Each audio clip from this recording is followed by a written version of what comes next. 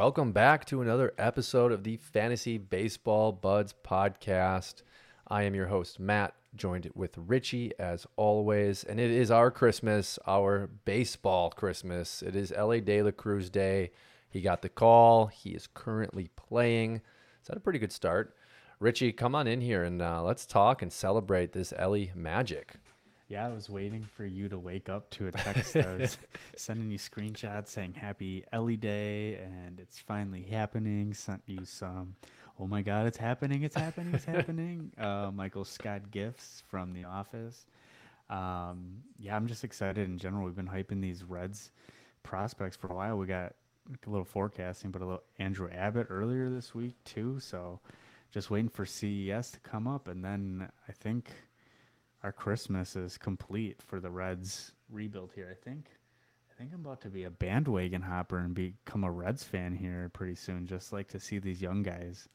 Well, and we've talked about this over the last, 2 months extensively. We've got the Orioles, we've got the Reds, a couple minor league systems that we really like. And since we focus on prospects on this podcast, kind of predominantly at times, we get excited. The favorite players on my dynasty rosters are my guys that are in the minors. There's just so much to be excited about.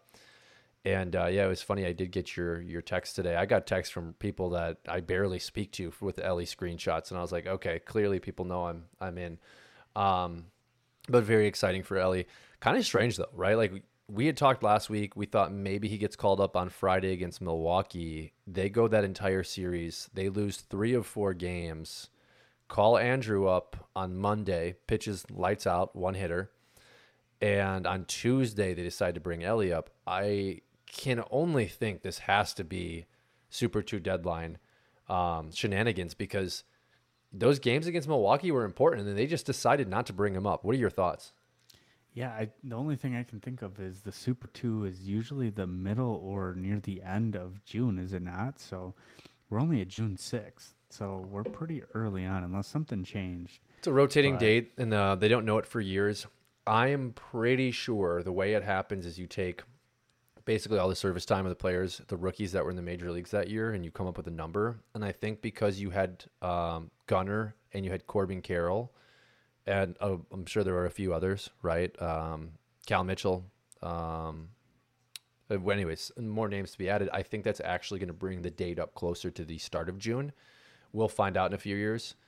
Is it just because there's been so many prospect call-ups this year? I feel like we're getting anywhere from 3 to 7 every single week. Yeah, and it's a new name. That might play into it. I like you, I don't understand the rule enough. I've tried over years. The Chris Bryant days were one season where I really tried to look into it, and it's very confusing. I don't think unless you're in the front office, you have a decisive understanding of it. But I really don't understand why they wouldn't have brought him up on Friday. It is what it is. He's here now, so that's exciting. But let's talk a little bit about Andrew Abbott's first start. We had both kind of wanted to watch it. You were unable to because he was playing against Milwaukee. I got to watch some of the highlights. Really looked like the fastball got on hitters quickly.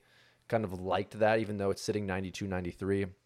Obviously only allowed a hit, had 4 walks. I'm going to chalk that up to nerves, the 6 Ks. What are you thinking moving forward with Andrew Abbott, and how are you feeling about him today? Yeah, I got to watch all the strikeouts on the recap, but I watched the post-game presser of him getting interviewed, and he pretty much confirmed what you said. The first 2 innings, he was completely nervous. He had all the nerves going, just soaking it all in. And he had 3 out of his 4 walks in those first 2 innings. So I think we're going to get a little bit better command. I think we'll see his strikeout rate right around there, 5 to 7 on any given start. It was a Milwaukee Brewers team that was a little bit injured. I think they were missing Willy Adames. They didn't have Luis Ariz. So I'll take it with a grain of salt because he did have a 1-hitter. So I think we'll expect more hits, a higher whip as the season goes on. But I am definitely encouraged compared to some of the other starts we've seen. Most notably, the one that sticks out in my head is Gavin Stone and another prospect that got called up, Brian Wu, who they both have been absolutely demolished. So that was my fear with Andrew Abbott going up against this Brewers team, let alone in his home ballpark at Great American Ballpark. So I was encouraged. I liked what I saw from him. Yeah, so Brewers against left-handed pitching, worst in all of baseball. I want to say their strikeout percentage is above 30 against left-handers, which is just abysmal. I thought I saw 24%, but I can't speak the reference, but I saw 24%. But that still is the worst. It's bad. Yeah. It's not good. And I think it's interesting too when you think about some of the success rates that we've seen. You have, obviously Abbott's great start against Milwaukee. That's going to be on the board. You have Miller from Seattle, who had the A's twice in his first 4 starts.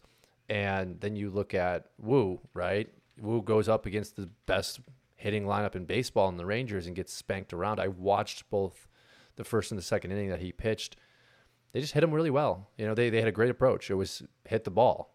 It wasn't we're going to hit home runs. It wasn't we're going to sit on certain pitches. It was we're going to hit the ball where it's pitched. They did exactly that, and that's a bunch of professional hitters. Seager got him a couple times in that game. Don't love his delivery. He does one of these things within his windup where he kind of shows the ball and then re-gloves the ball and then finishes through his windup. Not something. Talking about Wu? Woo, yep, Woo. Yeah. Don't like that at all, but we're going to have to kind of see where that goes. I do think he's a starter, probably back end, 5, but I want to kind of monitor the rest of the season with Abbott. As I kind of talked about with Miller got the real luck of having some easy competition early and then has been hammered over the last 2 weeks. Abbott obviously is going to be given all the opportunity in the world. The big concern that both of us have is just that ballpark. And I do think we're going to see some pretty nice strikeout performances. He did get 6 Ks against Milwaukee first start. I don't think you can really take very much from that first start, good or bad, because there's a lot of nerves and the bad lineup that Milwaukee had. But I think nonetheless, it was really exciting, as you said, when you talk about some of the other guys that have come up, whether it's Brandon Pfaadt, Brian Wu, just haven't really performed well. And we finally get a guy to come up and showcase himself. And, I think the next name that we're thinking of looking for is Christian Encarnacio Strand, who's so far today 3 for 3 with another home run. What are you thinking of Strand? When's that call update coming, Richie? Yeah, before we move on, I just wanted one more thing on Andrew Abbott. I just pulled up his percentages of what he throws because he does throw 4 pitches, but he threw 83% of his pitches were either a fastball or curveball. He throws a slider, which is classified as a sweeper, and a changeup. His changeup is actually plus, but he only threw it 9 times, got 2 whiffs on it. So I'm curious to see if he starts mixing and matching. Maybe this was a scouting report on the Brewers that they can't hit the curveball. So I'd be interested to see how that plays out. I think the same thing with Brian Wu. He's got 3 or 4 pitches, and I believe he relied heavily on his fastball and just got hit. So there are some encouraging signs from them. But as far as Christian Encarnacion Strand, I wouldn't be surprised if we see him within the next week. They promoted Matt McClain about 2-3 weeks ago now. You had Andrew Abbott on Monday, Elly De La Cruz on Tuesday. It sounds like the wave is coming here. I wouldn't be surprised if we see him by the end of the weekend, or at least that's my hope. Yeah, and I'm curious to see if maybe their strategy is like we've talked at length about McClain and like were they bringing him up to kind of just see what he is in the major leagues, and obviously he takes really well, and here he is as a starter, and then they allow Elly to come up. Are they doing this wave where it's like let's get these kids a couple weeks, then let's bring up the next one, as opposed to having an entire lineup full of rookies? And if that's the case, I would expect to see CES kind of 2 weeks away. But it's hard when he is performing the way he is in AAA, batting .350 with 14 home runs. Like he is pushing the envelope, and Joey Votto is down there, did go 0 for 4 today. So just something to keep in mind. But I agree with you. I think the time is now. I think the excitement level is there. You can sell tickets. You get CES, Andrew Abbott, Elly De La Cruz, all in that ticket merchandise package where you can make money off these kids. Do they play at home this weekend? No, so they play their next home series is Colorado. I want to say the 16th. That was my next projected date for Elly. Obviously, they don't care what I think. Kind of tracing back, though, to Andrew. I think maybe we didn't see the sweeper because we didn't see a heavy lefty lineup. I would just have to imagine he's utilizing the sweeper more against lefties and the curve more against righties. So I think we're going to need 4 or 5 starts of data to really dive into like what his pitch mix is against who. Yeah, I definitely agree. But it is encouraging that he's got more than 1 or 2 pitches, and he did all this with pretty much showcasing just 2 pitches, which, I mean, who knows what can happen. I mean, those sweeper and changeup could get hit very hard, or they could be wipeout pitches for all we know. So I definitely agree. We need to see more data. See him. I want to see him go up against a middle of the pack team. I don't want to see him go up against a hard hitting team like the Astros or the Braves right away, because I think he won't have the greatest outing there. But like a middle of the road team. I'm trying to think of who's like a good Giants. The Giants, yeah. The Giants are a good one. Or the Orioles. Yeah. I think they're like maybe top 15, top 10, but they're not, all sluggers in their lineup. I'd like to see something like that. It's funny. I had these classifications for certain players, and you're not going to like this because of current standing, but his call up and his pedigree reminds me a lot of when Manoah was called up. Manoah obviously wasn't the same kind of strikeout pitcher, and we need to see this from Abbott at the big league level. But polished, college arm that has more than 2 pitches that can pitch. And it's kind of up to them to determine what they make of their big league career. And that's obviously stating, right, that's every player, but you're not coming up like a Brandon Pfaadt who relies heavily on the strikeout and gives up a lot of home runs. Abbott does give up a lot of home runs in AAA this season, but like we haven't seen that currently. 6 innings, 1 hit, no home runs. I'm really curious to see if he can turn himself into something. I also think the success of this Reds lineup is going to weigh heavily on the actual value of Abbott. Having a CES come up soon, having Elly De La Cruz and McLean in there, it's really going to be opportunity for him to get more wins and going to make him more valuable. And that's something that we saw from Manoah being on a good team was a lot of the time he was able to pitch with a lead. Obviously, this season hasn't been great, and we'll talk about that in a little bit, but definitely excited about Andrew Abbott. What are your thoughts on Brian Wu moving forward? Do you think he gets sent back down, or do you think they give him a month to figure things out? I think he has until Marco Gonzalez comes back. And depending on how the Bryce Miller free fall happens, whoever's struggling more is probably getting sent back down to AA, if not AAA, to work on their secondaries. And that's I think Marco Gonzalez has a forearm strain, so he's probably out at least a minimum 2 or 3 turns. So they've got a few starts. I'd want to see the matchups, and I want to see Brian Wu go up against a lesser offense and see if he can gain some confidence. Breaking news: Jordan Walker home run for St. Louis. So Jordan Walker get that is update as well. Back. We are excited to also talk about that. I mean, let's just jump right into that. Yeah, he's not even on a rundown. Wow. Yeah, well, thank God for MLB at Bat app. I did slot him back into my categories league this week, kind of out of desperation. Casey Schmidt has just kind of really cooled off and has turned into the defensive glove that we thought he was. What are you thinking about Walker moving forward? Let's talk about Walker, Elly De La Cruz, Corbin Carroll. Where are you ranking these 3 guys rest of season? What are the 3 guys? Walker, Carroll, and who's Elly. Name? Elly's our 3rd. Carroll won. I think that's far, he's far proven. I think he's one, like blows it out of the water. I think Elly and Jordan Walker are neck and neck. I think they have different profiles. I think Elly obviously brings the speed. He's the more exciting player. I comped him to Ronald Acuna a few podcasts before. If I had to say something about Jordan Walker, I don't even know who I'd comp him to because he's got a little bit of speed, but I feel like he's got the power to hit 30, 40 home runs when everything goes right. I think he's not getting the ball in the air that the Cardinals sent him back down. I think that's all a charade. I think that was all service time manipulation. He was down for a month and a half, essentially pretty much called up like when that extra service time gets brought in. So I think I'm going Elly over Jordan Walker just for the simple fact he's got the speed and he's going to be batting cleanup, where Jordan Walker is going to be batting probably 8-9 in that Cardinals lineup. Well, and the reason I ask is because I think we've really, as an industry, cooled on Jordan Walker after the demotion. wasn't really playing that bad before. He was a rookie, right? Like, kind of got to give him close to an 800 Well, OPS. he had what, like a 15 game hit streak to start his career, and he got sent back down shortly after that. That didn't make much sense to me. Even if you're hitting the ball on the ground, if you're getting a hit every single game, you're producing. So that's why I don't believe in whatever the Cardinals are trying to feed the media and the customer fan base. Well, I think a lot of it was kind of I'll call it the Rays issue. They have a loaded 40 man. They have a deep outfield.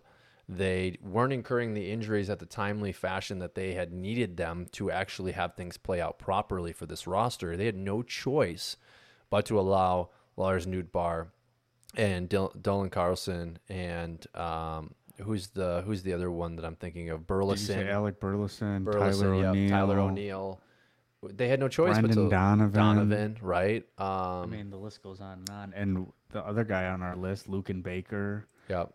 Well, and I don't think they also expected Nolan Gorman to kind of demand playing time, whether it be at DH or at second base. So they got caught in a roster crunch. Unlike the Brewers, they didn't incur the injuries in a timely nature where they could move things around, right? Everyone got hurt after Walker went down, and they were already like, well, we look stupid now if we don't have Walker working on something. So I guess the reason I asked you these three names is because Elly's the hot commodity right now, has all the tools, is the total package. Jordan Walker is still in the same like comparable air as him in regards to pedigree. So I think this is a perfect time for people to go out and buy Walker at a discount because I do think he's going to provide you value this season. I don't disagree with you. I think Elly De La Cruz is obviously going to be the total package with stolen bases. So in categories, he's definitely the better bet. But in points, Walker could be similar. So let me ask you this. You've been in talks with somebody in our Dynasty long-term keeper league. Would you give up Elly De La Cruz for Jordan Walker straight up right now? In a Dynasty league? In our current, I guess, we call it our Dynasty league, but there is a max cap at 5 years of keeping somebody. Oh, no. Would you trade? I wouldn't trade Elly De La Cruz for anything. I mean, the offer that was on the table this past week was Elly De La Cruz for Juan Soto, Bryce Miller, and a third player, and I laughed that off. And then for context for listeners, Juan Soto is on the last year of his contract, so he'd be a rental for you. So it's not like you could keep him for the 5 years. Correct. Like Elly De La Cruz. And Bryce Miller's, we have our concerns with him and his secondaries. And I kid you. I can't remember what you said. I kid you not, though. If Juan Soto were on a brand new deal at $4, $3, $1, I would not make that trade. Interesting. I also don't believe in Juan Soto. Like, I think, I love the Juan Succo takes from CBS because I like Juan Soto, but in fantasy terms, I've had him for 4 years. He's hot and he's cold at times, really powerful second half, doesn't steal bases. And I know that we're a points league, but that adds up. It adds up. You get an extra point, and then you get closer into scoring range to get you an extra point for a run. Correct. So, Correct. I mean, I see it with Ronald Acuna. He'll get a single, then he'll steal second and third, and then he'll get in on an RBI or somebody will hit him in. So he gets 4 points for going across all 4 bases, whereas a single then turns into a run. You only get 2. So it adds up over time for sure. Elly De La Cruz struck out looking 2-2. It was a borderline pitch from Phillips. I think the only players right now that are in the same classification as Elly, Ronald Acuna, no question. If that were offered similar contract terms and everything, you take Ronald Acuna because he's a proven asset. It's just obvious, right? You're hoping that Elly turns into that.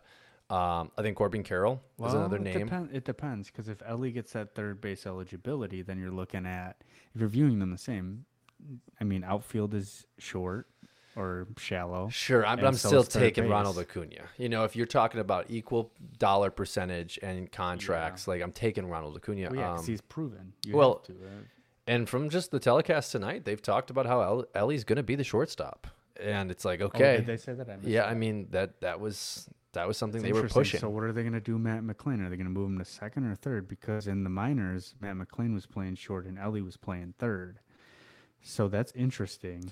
The other thing that's interesting to me is Carlos Correa incurred back injuries, lower back issues. He's similar size. I want to say he's 6'3", 6'4", maybe 6'5". We'll have to look it up.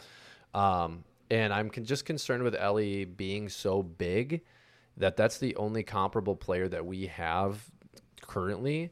I mean, A-Rod was obviously fine, but A-Rod also took steroids, and A-Rod was only 6'3". So, like, what does the height difference mean when you're bending over that much?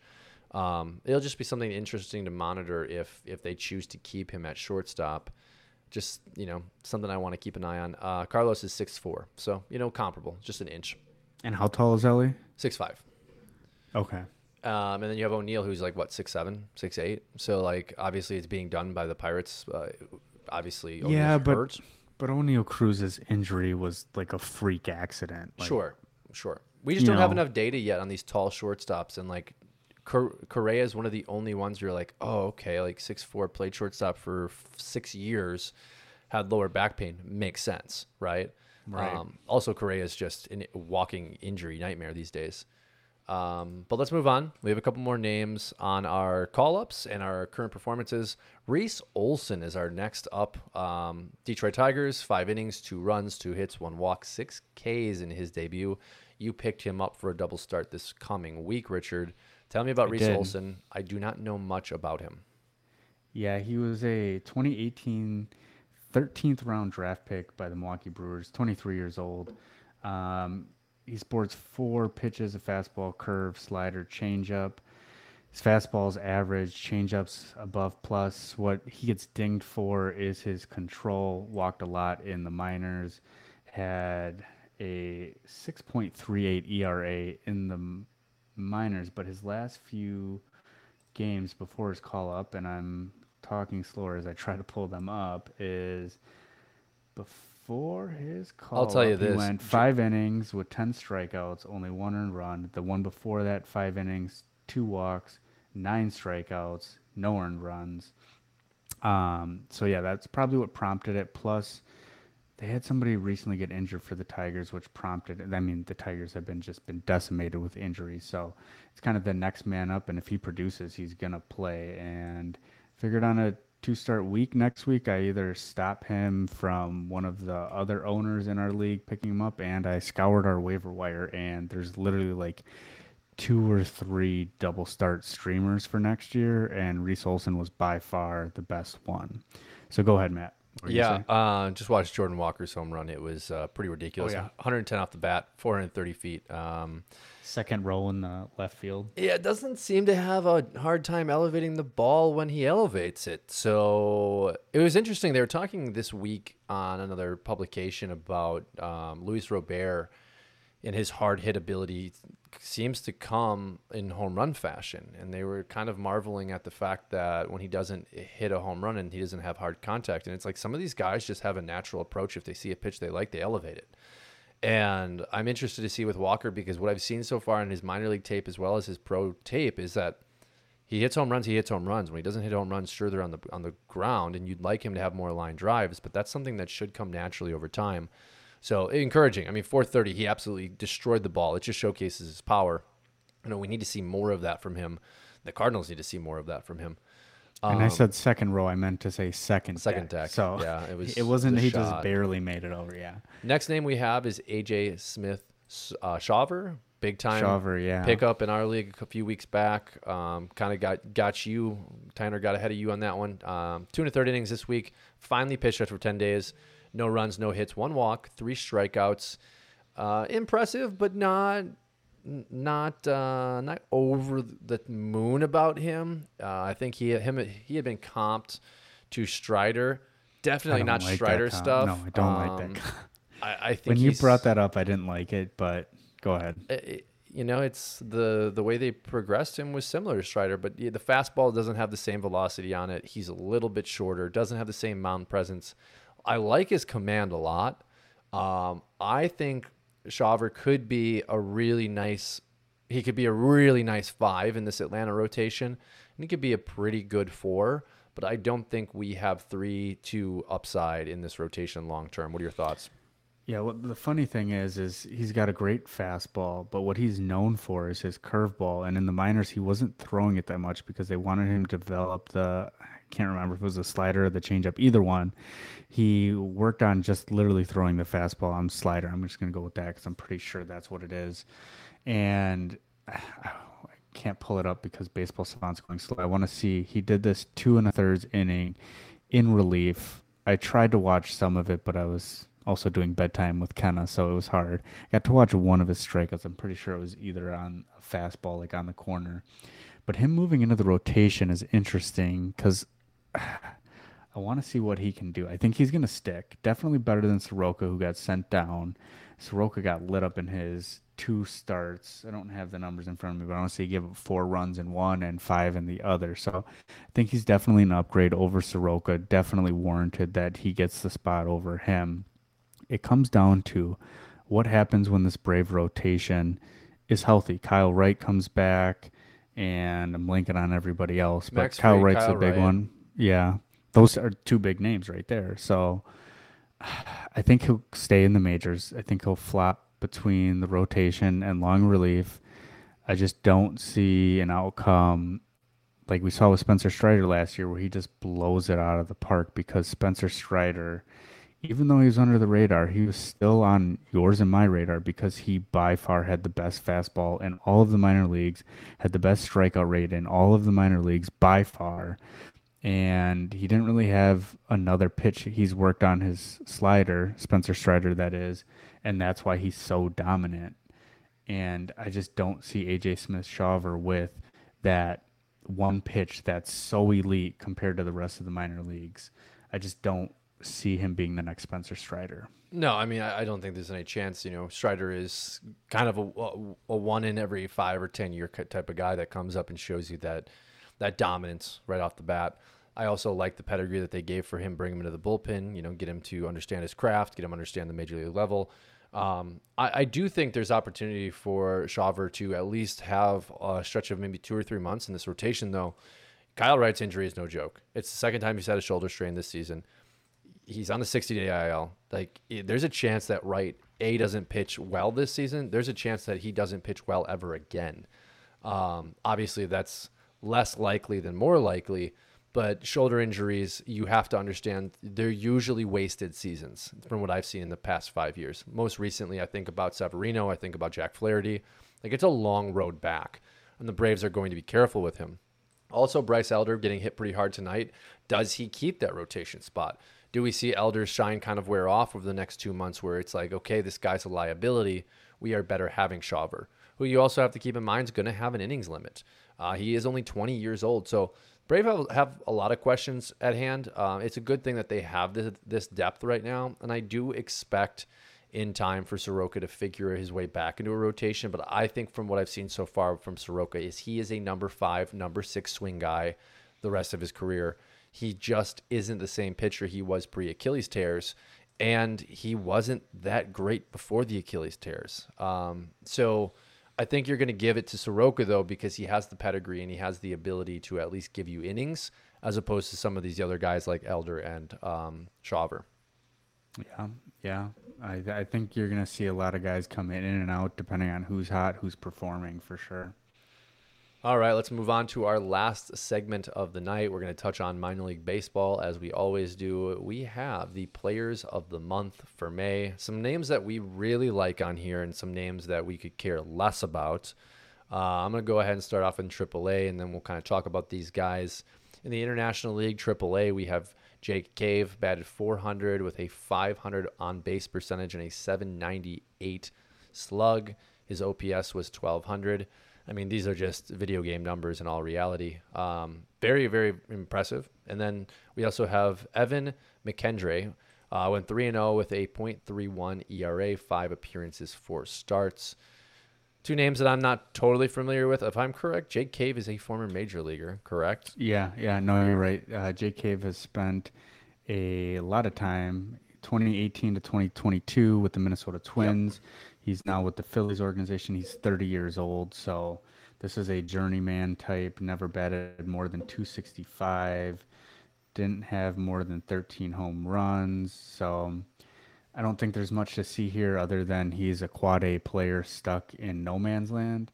Evan McKendry, he's a little bit, I mean, there's something here. I'm not too familiar with him. 2019 draft pick by the Tampa Bay Rays in the 9th round, 278 overall.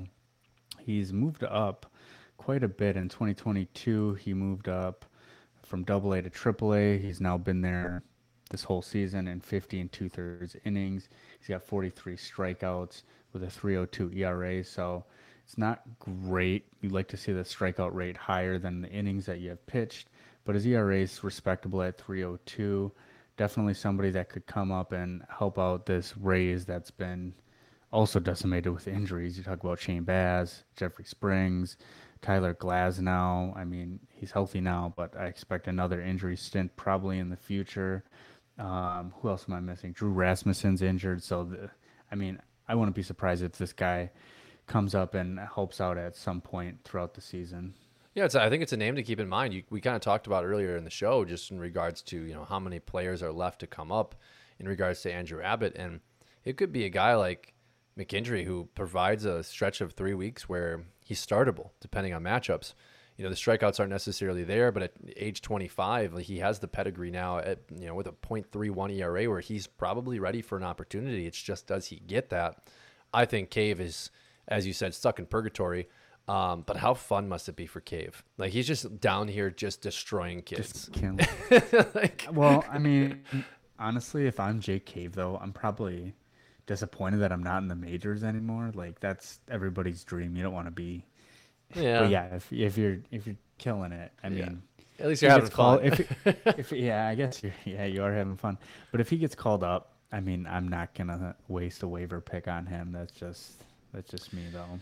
Well, and then the next name on our list, this is going to be Pacific Coast League AAA. This name I am interested in. Not a guy I'm going to waste a waiver claim on, but someone I've been monitoring, someone that I think has immense value, probably 2024, 2025 season. I think we'll probably have a breakout opportunity for him, and that is the Isotopes, Rockies organization first baseman. I'm going to butcher the name, but Alaris Montero. You got it right. Yeah, there we go. Batted .393 with a .451 on base percentage and a .753 slug, 9 home runs, 30 RBIs in the month of May.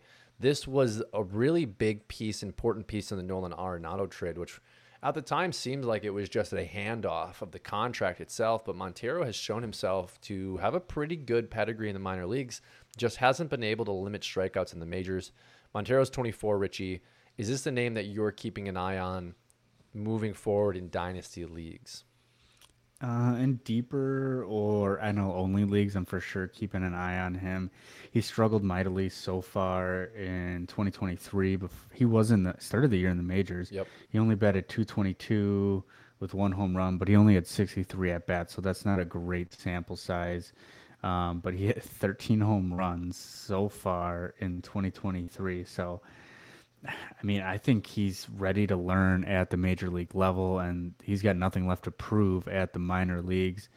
But I have no reason why, but this reminds me of Thairo Estrada and Luis Garcia, second baseman for the Washington Nationals, where they're young, they come up, and we kind of write them off for a year or two, even though they're playing in the majors and they're super young.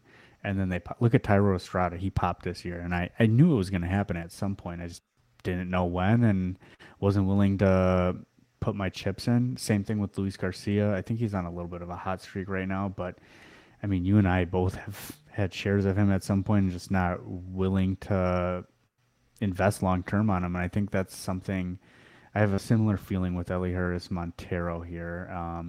One thing I will say is that he does play for the Colorado Rockies, so gets a ballpark boost, so that definitely helps. But keeping my eyes on him, maybe stream him when he's got great matchups all at home or something like that. But nothing I'm too heavily invested in. I'm disappointed. I mean, he plays for the Rockies, and in years past, that's been a positive because you have opportunity with ballpark. But also in years past, we've seen Brendan Rodgers is a perfect example of this. Garrett Hampson was a casualty of this. Brendan Rodgers, God. I still can't give up on that guy. I mean, he's coming back soon. Yeah, but what do you have, a labrum surgery? You know how I feel about those. Yeah, they're great. Also, in breaking news, Aaron Judge has been officially placed on the IL, so there goes my swing in the dark that he was going to be fine. So you get a warning now. Yes, I get a warning, yes.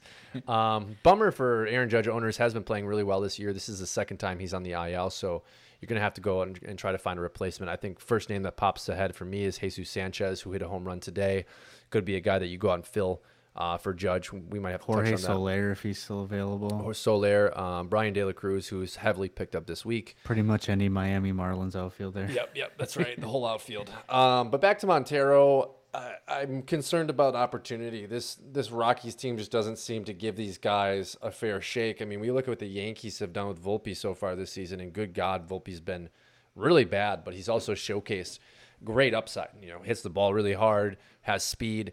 You got to give these young kids an opportunity to play. And with the Rockies, I mean, they have Nolan Jones, who's basically a Hall of Fame AAA player at this point, also not being given an opportunity. So there's kind of this log jam of talent that they're just not bringing up. But the consequence of that is that the Rockies have been questioned on how they've operated their organization over the last few years, and the questions will just continue after Clean this. Clean house. I will take the job. Moving on, we have Oklahoma City Dodgers right-hander Matt Andriese, 2-0 with a 1.77 ERA in 4 starts. 20 innings. He had a 194 average against in May. He is 33, so I think we can bypass this name. Just understand he may get a spot start. Wasn't he like a long-term starter for the Angels like 7 years ago? Yeah, he had opportunities. Right, is that the same one? Yeah, that's the same one. Thinking of? Okay, moving on to Double-A. Next name I'm excited about. I don't know that we'll see him this year. You have questions about some of the power when we talked about him last week, and you kind of came around on him. But this is going to be Tigers' third baseman, Colt Keith, batted .374 with a .437 on base percentage and a .670 slug. He led the league in the month of May. He also had 5 home runs. Hasn't shown as much power as I would like. He was a 5th-round pick in the 2020 draft out of high school. He is 21 years old. We know Detroit has struggled to develop players. We know that once they get to the major leagues, power production is a problem because of the ballpark. Colt Keith, do you have anything more to say, Richie, this week that we didn't touch on last week? No, I think I was hesitant with him coming up this year, but I don't know. I got a weird feeling he might get a call come September just to get his feet wet. But I think he's got to go to AAA first. I think he's definitely ready for AAA. Maybe they're taking the slow pace with him. Well, and listen, someone in this organization's got to hit. Riley Green started turning around, broke his leg. That damn alligator. Casey Myers, Matt Manning, Tarek Skubal, all injured. I think Skubal was the only one to show real promise. Spencer Torkelson has been abysmal, has shown signs, but still they have abysmal. Reese Olson now. And they've got Reese Olson. So maybe Right. Colt Keith can be the guy that finally comes up and provides something. Hey, you do have Casey Myers, though, so I like that. Hey, we'll see. I like the guys after Tommy John. Speaking of Tommy John, we should probably pause before we move on to the Southern League here in the TAC ball. Jacob DeGrom is undergoing Tommy John. That was not in our rundown, but it's something we should probably talk about here. I saw his interview today. He was very emotional.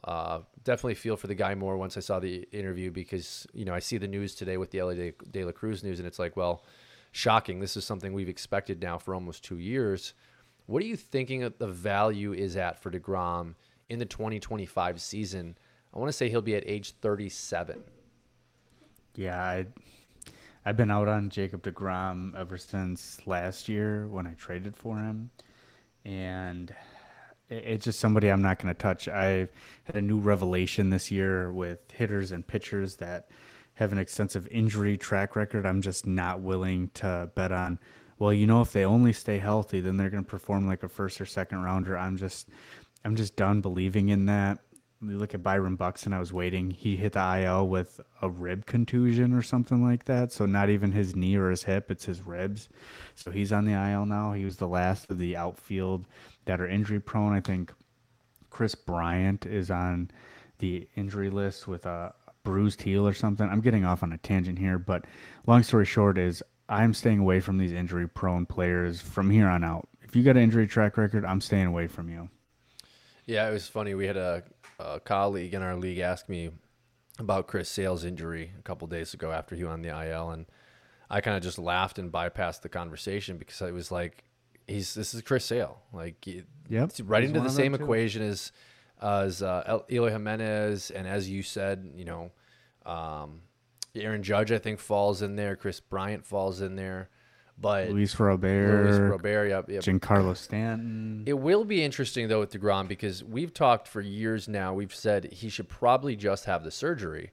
I'm curious if everything that he's incurred from the lat to the shoulder to the elbow has all been because he's probably needed the surgery. And if we remember correctly, he did have a tear in the UCL.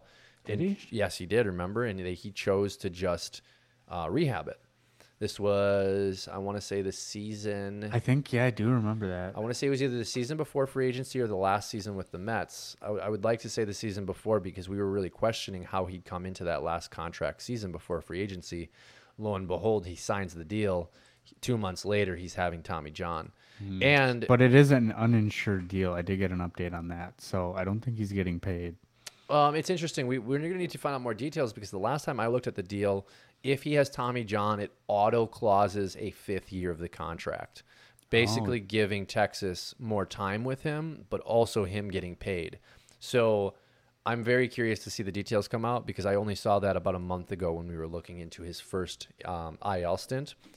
But we will have more information for you as the season moves on. But just very unfortunate nature for Major League Baseball for Jacob DeGrom. Hopefully we have some resolution and we can see a good DeGrom for the final 3 years of that contract, if it's not 4 years. Let us move on here. We just talked about Colt Keith. We're going to be moving on to the Southern League, the tacked ball. And Novel Marte strikes again. Very cool start to start the 2023 campaign. Has caught fire. He batted .343 in the month of May with a .409 on base percentage and a .626 slugging percentage. He had 7 home runs, scored 22 runs. And Richie, this is a big boy. I think he's been gaining weight probably more than most people in this country, but he's looking good.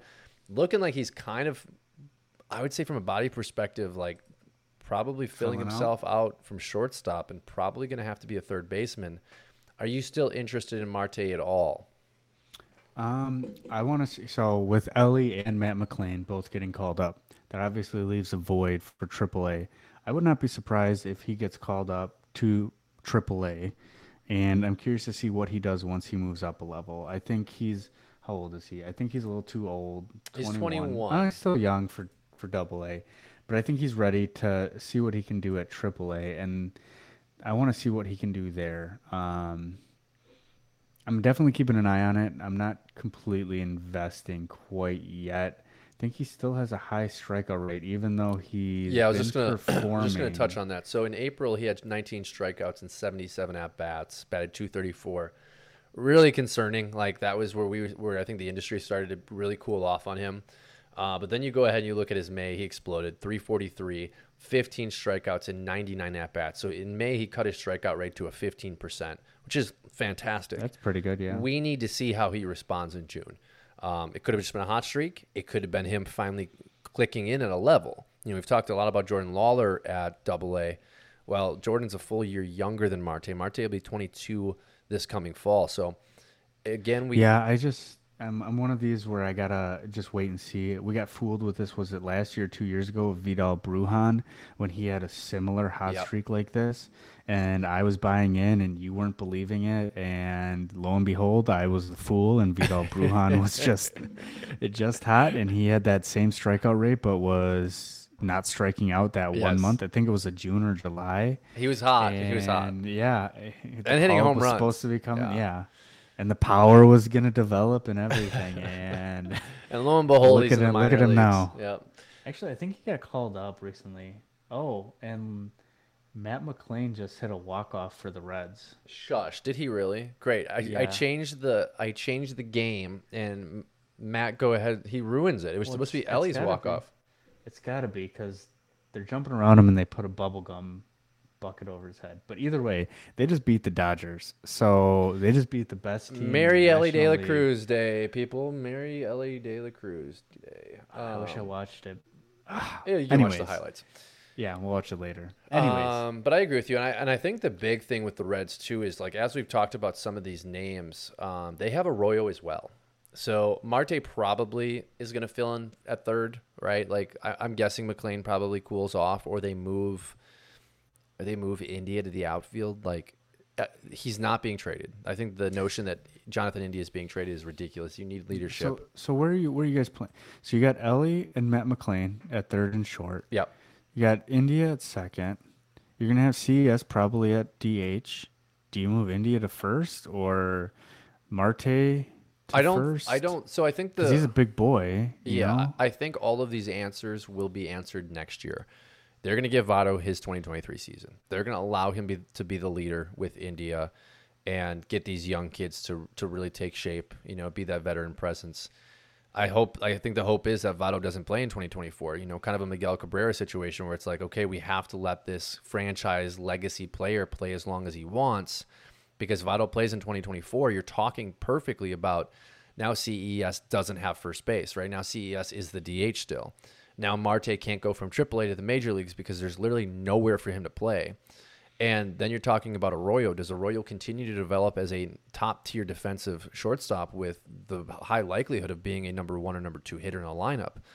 And Votto really plugs that hole for all of this. I could see Elly being moved off short into an outfield position because of the arm. I could see Marte being stuck in right field because he's such a good offensive player, much like Anthony Santander, where it's like, get the bat out there. We'll figure everything else out.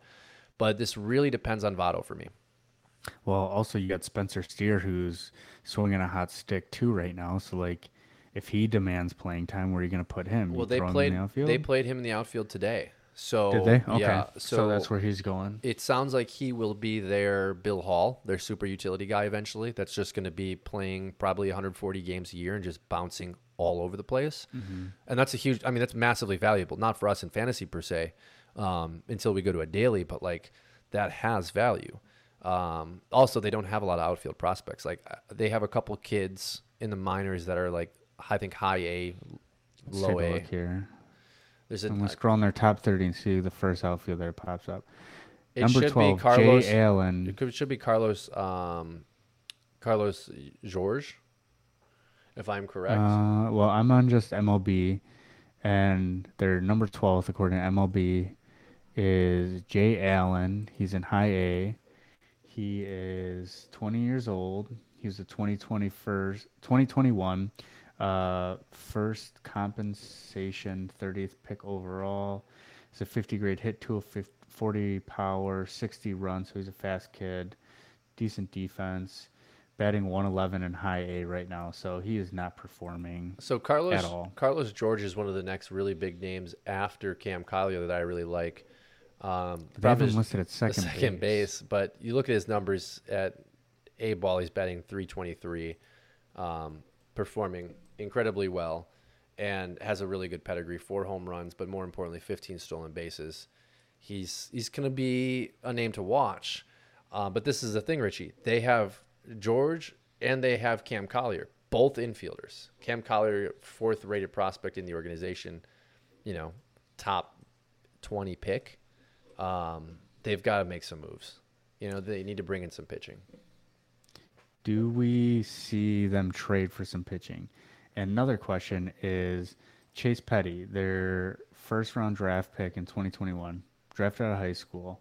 Do we see him ascend like we did AJ Smith-Shawver? He's in high A right now. Only 4 games. He had a late start, but 16 innings, 21 strikeouts, 3 walks, sporting a .56 ERA. So he's in high A. He's got to go to AA, AAA, and then come up. I don't think the Reds do it. Yeah, no. But maybe we see Chase Petty next year. I think name to keep an eye on. I think they're gonna. I think their next wave is the Cam Collier, Edwin Arroyo, Chase Petty wave. I think Petty. I don't think that comes till next year at the earliest. Earliest. Though. I mean, and Collier's I think not these are all performing. 2025 guys. Yeah, I mean Arroyo's not even performing. If you look at 2022, he batted 293. He had, get my trackpad to work here, 14 home runs, 27 stolen bases this season, starting off at high A, batting 228, 5 home runs. So the power is actually manifesting pretty well, 7 stolen bases. He's just not hitting the ball very well right now, striking out a lot, about a strikeout per game. But names to keep an eye on and names that we'll talk about when we break down organizations this coming offseason. But the name for me is Carlos, I think, is it George? Am I saying that right? I don't know. Jorge. We'll go maybe. with Carlos Jorge. Did we just become ultimate Reds fans on this podcast? I think we did. Okay, moving on here. We have Southern League tack ball extravagant Porter Hodges. What a name, man. Went 1-1 with a 1.64 ERA, struck out 32 batters in 22 innings. Again, tack ball. Let's all be mindful. Hodges is 22 years old. He was selected out of Chicago by Chicago in the 13th round of the 2019 draft out of high school in Utah. What do you think, Richie? I think it's a name to keep an eye on, but the tack ball really mitigates any of the numbers I'm seeing.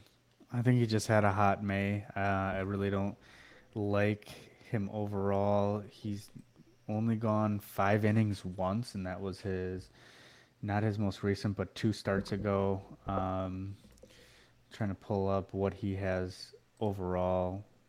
Of course, my thing is alone. I think he's got an over 5 ERA altogether for AA if you include April into May. So I think he's just hot right now.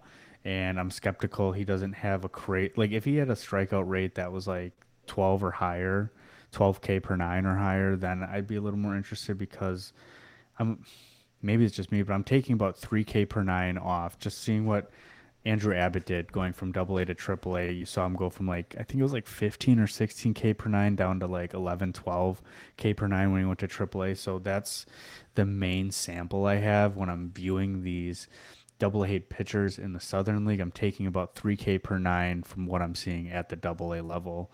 And when I see that out of Porter Hodge, I don't like what I see. Yeah, I mean, I feel the same exact way. I expect Abbott in the big leagues to be a 9, 10K per 9. Just from difference in levels. I think over time it can jump back up, but I definitely agree. Next 2 names, Texas League AA. We have Ryan Bliss, Diamondbacks organization, had an absolutely torrid May. That's why he's on the list. Shortstop, 5'6", 23 years old.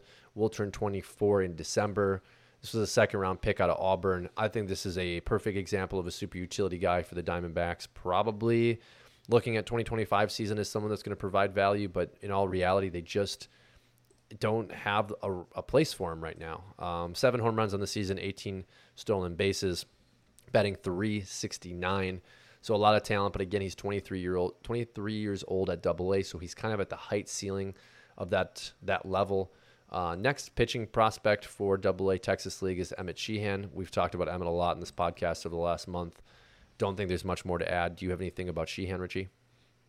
Other than he needs to go to AAA to see what he can do. Yep. And Ryan Bliss, yeah, you hit everything right on the head.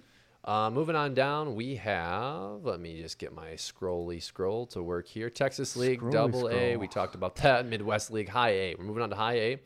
We have Austin Gauthier. Shout out Katie. Batted .349 and led the league on base. Very, very nice month of May. Had 5 home runs. I really don't know anything about this kid. This is another Dodgers prospect. He was a non-drafted free agent August 2021 out of Hofstra University. So just another guy that they went out and found. It's typical Dodgers mentality, able to pull some of these kids out of absolutely thin air. Do you have anything to add? No, he doesn't even pop up on their top 30 list by MLB. Maybe somebody who's hot, maybe somebody who needs to get moved up a level, see what they can do.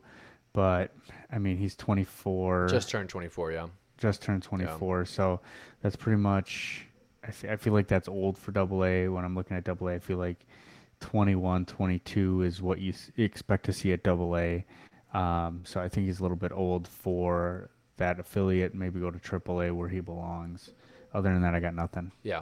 Moving on to the pitching prospect, we have the Reds, Dayton Dragons, Julian Aguirre?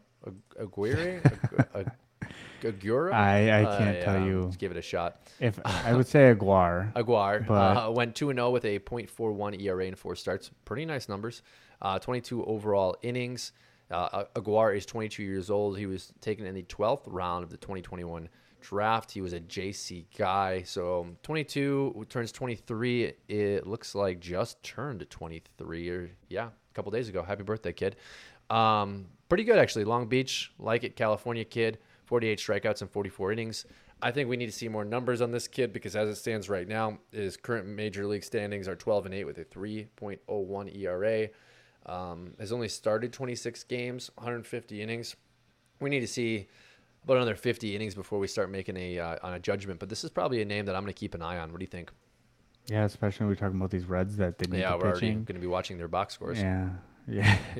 So, I mean, I think he's a ways away, at least a minimum 2 years. But you never know. Somebody can assign. I'm not putting it past anybody after A.J. Smith-Shawver went literally from high A to the majors in literally a month. So I'm not I'm not passing anything by anybody at this point. Well, I think the impressive thing for Aguar is usually these JC kids, these junior college kids, hit the minor leagues and they regress almost immediately because the junior college is just not the same kind of competition level that traditional college baseball is. So it's encouraging to see him have success right off the bat. Now, this next name in high A is actually a name I wanted to talk to you about at length because we've gotten a lot of helium for Junior Caminero this season, but we haven't gotten as much notoriety for Fernandez. And again, I'm not even going to attempt this. Yanquiel. Yanquiel. Oh, that's how I pronounce it. Is he Yasiel's brother, do you think? I don't know. So Yanquiel Fernandez batted .385 in the month of May for the Rockies High A affiliate, led the minor leagues in hits, total bases, and he had 10 home runs. I watched him quite a bit in the month of May. Really like what I saw, at least in these like poppy skills. Very toolsy player. Doesn't have as much speed as some of the other big names that are flying up the board, but big time strikeout issues. That's the big takeaway that I have that may limit his ceiling. And some of these numbers that we talked about, they actually outperform what Junior Caminero has done so far. What are your thoughts on Fernandez, Richie? I don't think anybody's going to be a Junior Caminero this year. I do like what I see out of this kid. He's only 20 years old. Signed out Havana. Cuba. Yeah, thank you for pointing that out. I do like the skills. I want to see more out of him, but he does play for the Rockies affiliate, so we just talked earlier about how they handle their prospects and develop them. So that's what gives me caution compared to the Rays and how they develop their prospects and bring them along. So that's the only pause I'll give to him. Not enough sample size for me to give a good judgment on him for this year. I like to see them reach Double A before I can get a good feel on how they are as a player, unless they're absolutely demolishing High A like Junior Caminero was before he went to Double A, and how Jackson Chourio did last year before he got called up to Double A. So unless they're on some sort of a tear like that, I kind of wait and see until they reach Double A. Yeah, well, and Yanquiel, he's a year ahead of where Jackson, 2 years ahead of where Jackson was, and a year ahead of where Junior was, maybe about 6 months ahead of Junior. But he actually got his strikeout numbers kind of in control. The last time I looked at him was probably a week and a half ago. He was sitting at about a 33% strikeout rate. He's sitting at about 20% strikeout rate right now, which means he must have gotten torridly hot. These are the things I want to watch for, and I think he's the perfect example, much like Junior is a guy where it's like, okay, we need to see what they're going to do in Double A because Fernandez, with the issues in strikeouts, at least in the early part of the season, is that going to be something that's taken advantage of in Double A? Usually we see that rear its ugly head as these kids move up. But again, another kid I really like, Colorado opportunity. I think we're probably talking about him probably end of next year. So in Dynasty Leagues, you are going to have to sit on him for quite a while. And then we have the questions of the organization. But definitely an opportunity for Fernandez. And I think probably in this organization, my favorite prospect, I would even vault him over Zach Veen. Do you like him over the one that's been budding lately, Sterling Thompson? Yes, I like him over Thompson quite a bit. I need to look up Thompson real quick and just... Thompson's actually batting better, batting .438 in High A. He's got 5 home runs, 21 RBIs, 8 walks to 8 strikeouts. I also don't like how his name is Sterling. Sorry, Sterling, but I kind of want you to have... Don't like Sterling Castro? Well, I want a G Wasn't at the he end a Cub there. too? Drafted 2022, Rockies supplemental pick, 5. I mean, yeah, the kid's nice. But I don't know, man. I like the power of Fernandez. But I'm also concerned that Sterling Thompson only gets a 45 power by MLB. But we talk about this ad nauseum with these young kids. Like, I don't like taking their power and hit grades for gospel because they're still young. They can grow. They can develop. I mean, you're talking about an outfield of Thompson, Fernandez, and Veen. Like, that's going to be exciting. Yeah, there's a lot of opportunity with that. And because, I mean, let's be honest, their team is complete trash right now. Okay, we got to wrap this up. We just had an hour. Pitcher, Giants left-hander, Carson Weisenhunt went 1-0 with a 1.69 ERA. Weisenhunt is 22 years old, second-round pick in the 2022 MLB draft out of East Carolina. Again, another name that I don't know a whole lot about. Do you have anything to add about Carson, Richie? No, I want to say he doesn't throw the hardest. So I'm trying to pull up. So he has 10 starts this season, 39 innings, 56 strikeouts. His whip is at a .85 with a 2.08 ERA. I think we have the next Sandy Koufax on our hands. Right, and he just got moved up to Double A. I don't know if you mentioned it, but yeah, he gets 50 grades across the board except for his changeup 70. So we got about average pitches and then a plus changeup. I'm a little hesitant on those most recently because that's what Gavin Stone is. He's average I was going to say across Gavin the Stone board. 2.0, yeah. Yeah, and I'm trying to think who else. Anyways, that's the one that sticks out to me. I mean, he's still in Single A, so I really don't like evaluating players until they reach Double A. I feel like that's where you can get a good feel on were they just lighting up the lower levels and now they are where they belong, or are they going to blossom into something that's worthwhile at the major league? So if he did just get bumped up to Double A, so I'm curious to see what he does. But personally, I don't have much hope. I think we have seen him on the MLB Players of the Week before on one of our previous podcasts, but didn't touch too much on him. I mean, they are aggressively promoting him, but the difference between Shawver is this is a 22-year-old. This was a college draft pick in 2022, so just last year. It seems like what they're really doing is getting him to the adequate level, which is probably Double A. Where he needs to be, yeah. Yeah, and we're going to have to gauge him over the next month. If he continues to perform, a AAA promotion paired with a September call-up isn't out of the question. But well, it depends on where the Giants are and where they are with injuries too. Yeah, but without the fastball dominance, I think what we're looking at here is probably a tier below Andrew Abbott. I'm not totally excited about that. A name that I think could be. No, we're talking about some deeper leagues now. Yeah.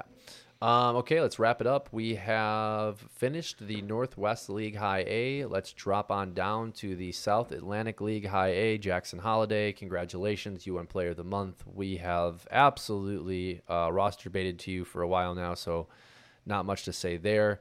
Alex Pham went 2-0 with a 1.54 ERA for the Orioles organization. This was a 19th round pick in the 2021 draft out of the University of San Francisco. Orioles need pitching. We kind of alluded to that last week. Might have a kid here, but he is 23 years old at High A. We've kind of talked about that as well at nauseum. Not much I feel like we need to address there. What do you think? Yeah, I'm trying to just pull up his numbers, and my internet is going slow, even though I got 5G. Don't you love that? I love that. As you pull that up, Richie, I'm going to keep moving on. Carter Howell is going to take home the California League Single A Player of the Month. He is 24 years old. I am not even going to give him the time of day for our prospect sheet here. Just a little bit too old for the level. Maybe a name that we can keep an eye on. Here we go. Yet another pitcher. That's Jared Carros. He is in Single A for the Dodgers. 6'7", 22 years old. 40 strikeouts in 29 innings. He is from Manhattan Beach, California. Drafted 16th round. Went to UCLA. So someone I'm actually going to monitor. Height, like it a lot. I think this could be a bullpen arm for the Dodgers. He'll probably be a name that we're talking about a lot next year since these Double-A kids have been dominating so heavily. Do you have anything to add? No, other than what I just said previously with the other guys. I want to see them once they get up to a little bit of the higher levels, then I start putting them on my radar. Yeah, and last one we're going to add here is Bryce Willits. This is going to be Single A affiliate for the White Sox, 18th round, UC Santa Barbara. Had a really nice May, third baseman. Is 23, will turn 24 this year, so yet another guy in college that needs to be aggressively moved up.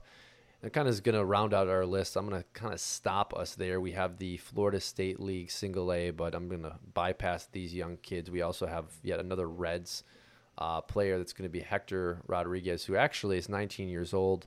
9 home runs, batting .302, OPS at .915.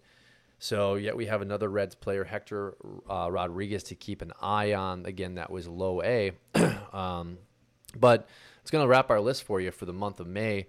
Last note I want to make before we wrap it here is that the Dominican Summer League has kicked off. Also, the Arizona Complex, Florida Complex as well has kicked off. So we should have some really interesting names over the next couple months for you coming out of these rookie ball levels, and definitely excited to monitor that. Anything else you want to add today, Richie? No. Well, there was one other thing. It was Ethan Salas, who was Yes. 16 for Seattle Mariners. Instead of going to one of those complex leagues, I think he went to low A. I think he had a double in his first at bat. He is a catcher, but just impressive that I think at the time 16, I think he's 17 now. Just impressive that you go to that level. I don't normally keep an eye on players this young, but I will give him a shout out. That's pretty young to be 16 already playing in low A. That's something that's not heard of too often. Yeah, and I think he's probably 3-4 years away. I think we'll probably see an age 19, age 20 promotion for him. He's a big kid at 16, already filling out quite well. Not projecting to be, the next superstar talent, but I think definitely projecting to be a very good catcher. Probably ultimately going to be a top 10 catcher in the major leagues. We have to see, obviously, does he develop and does he stay behind the dish?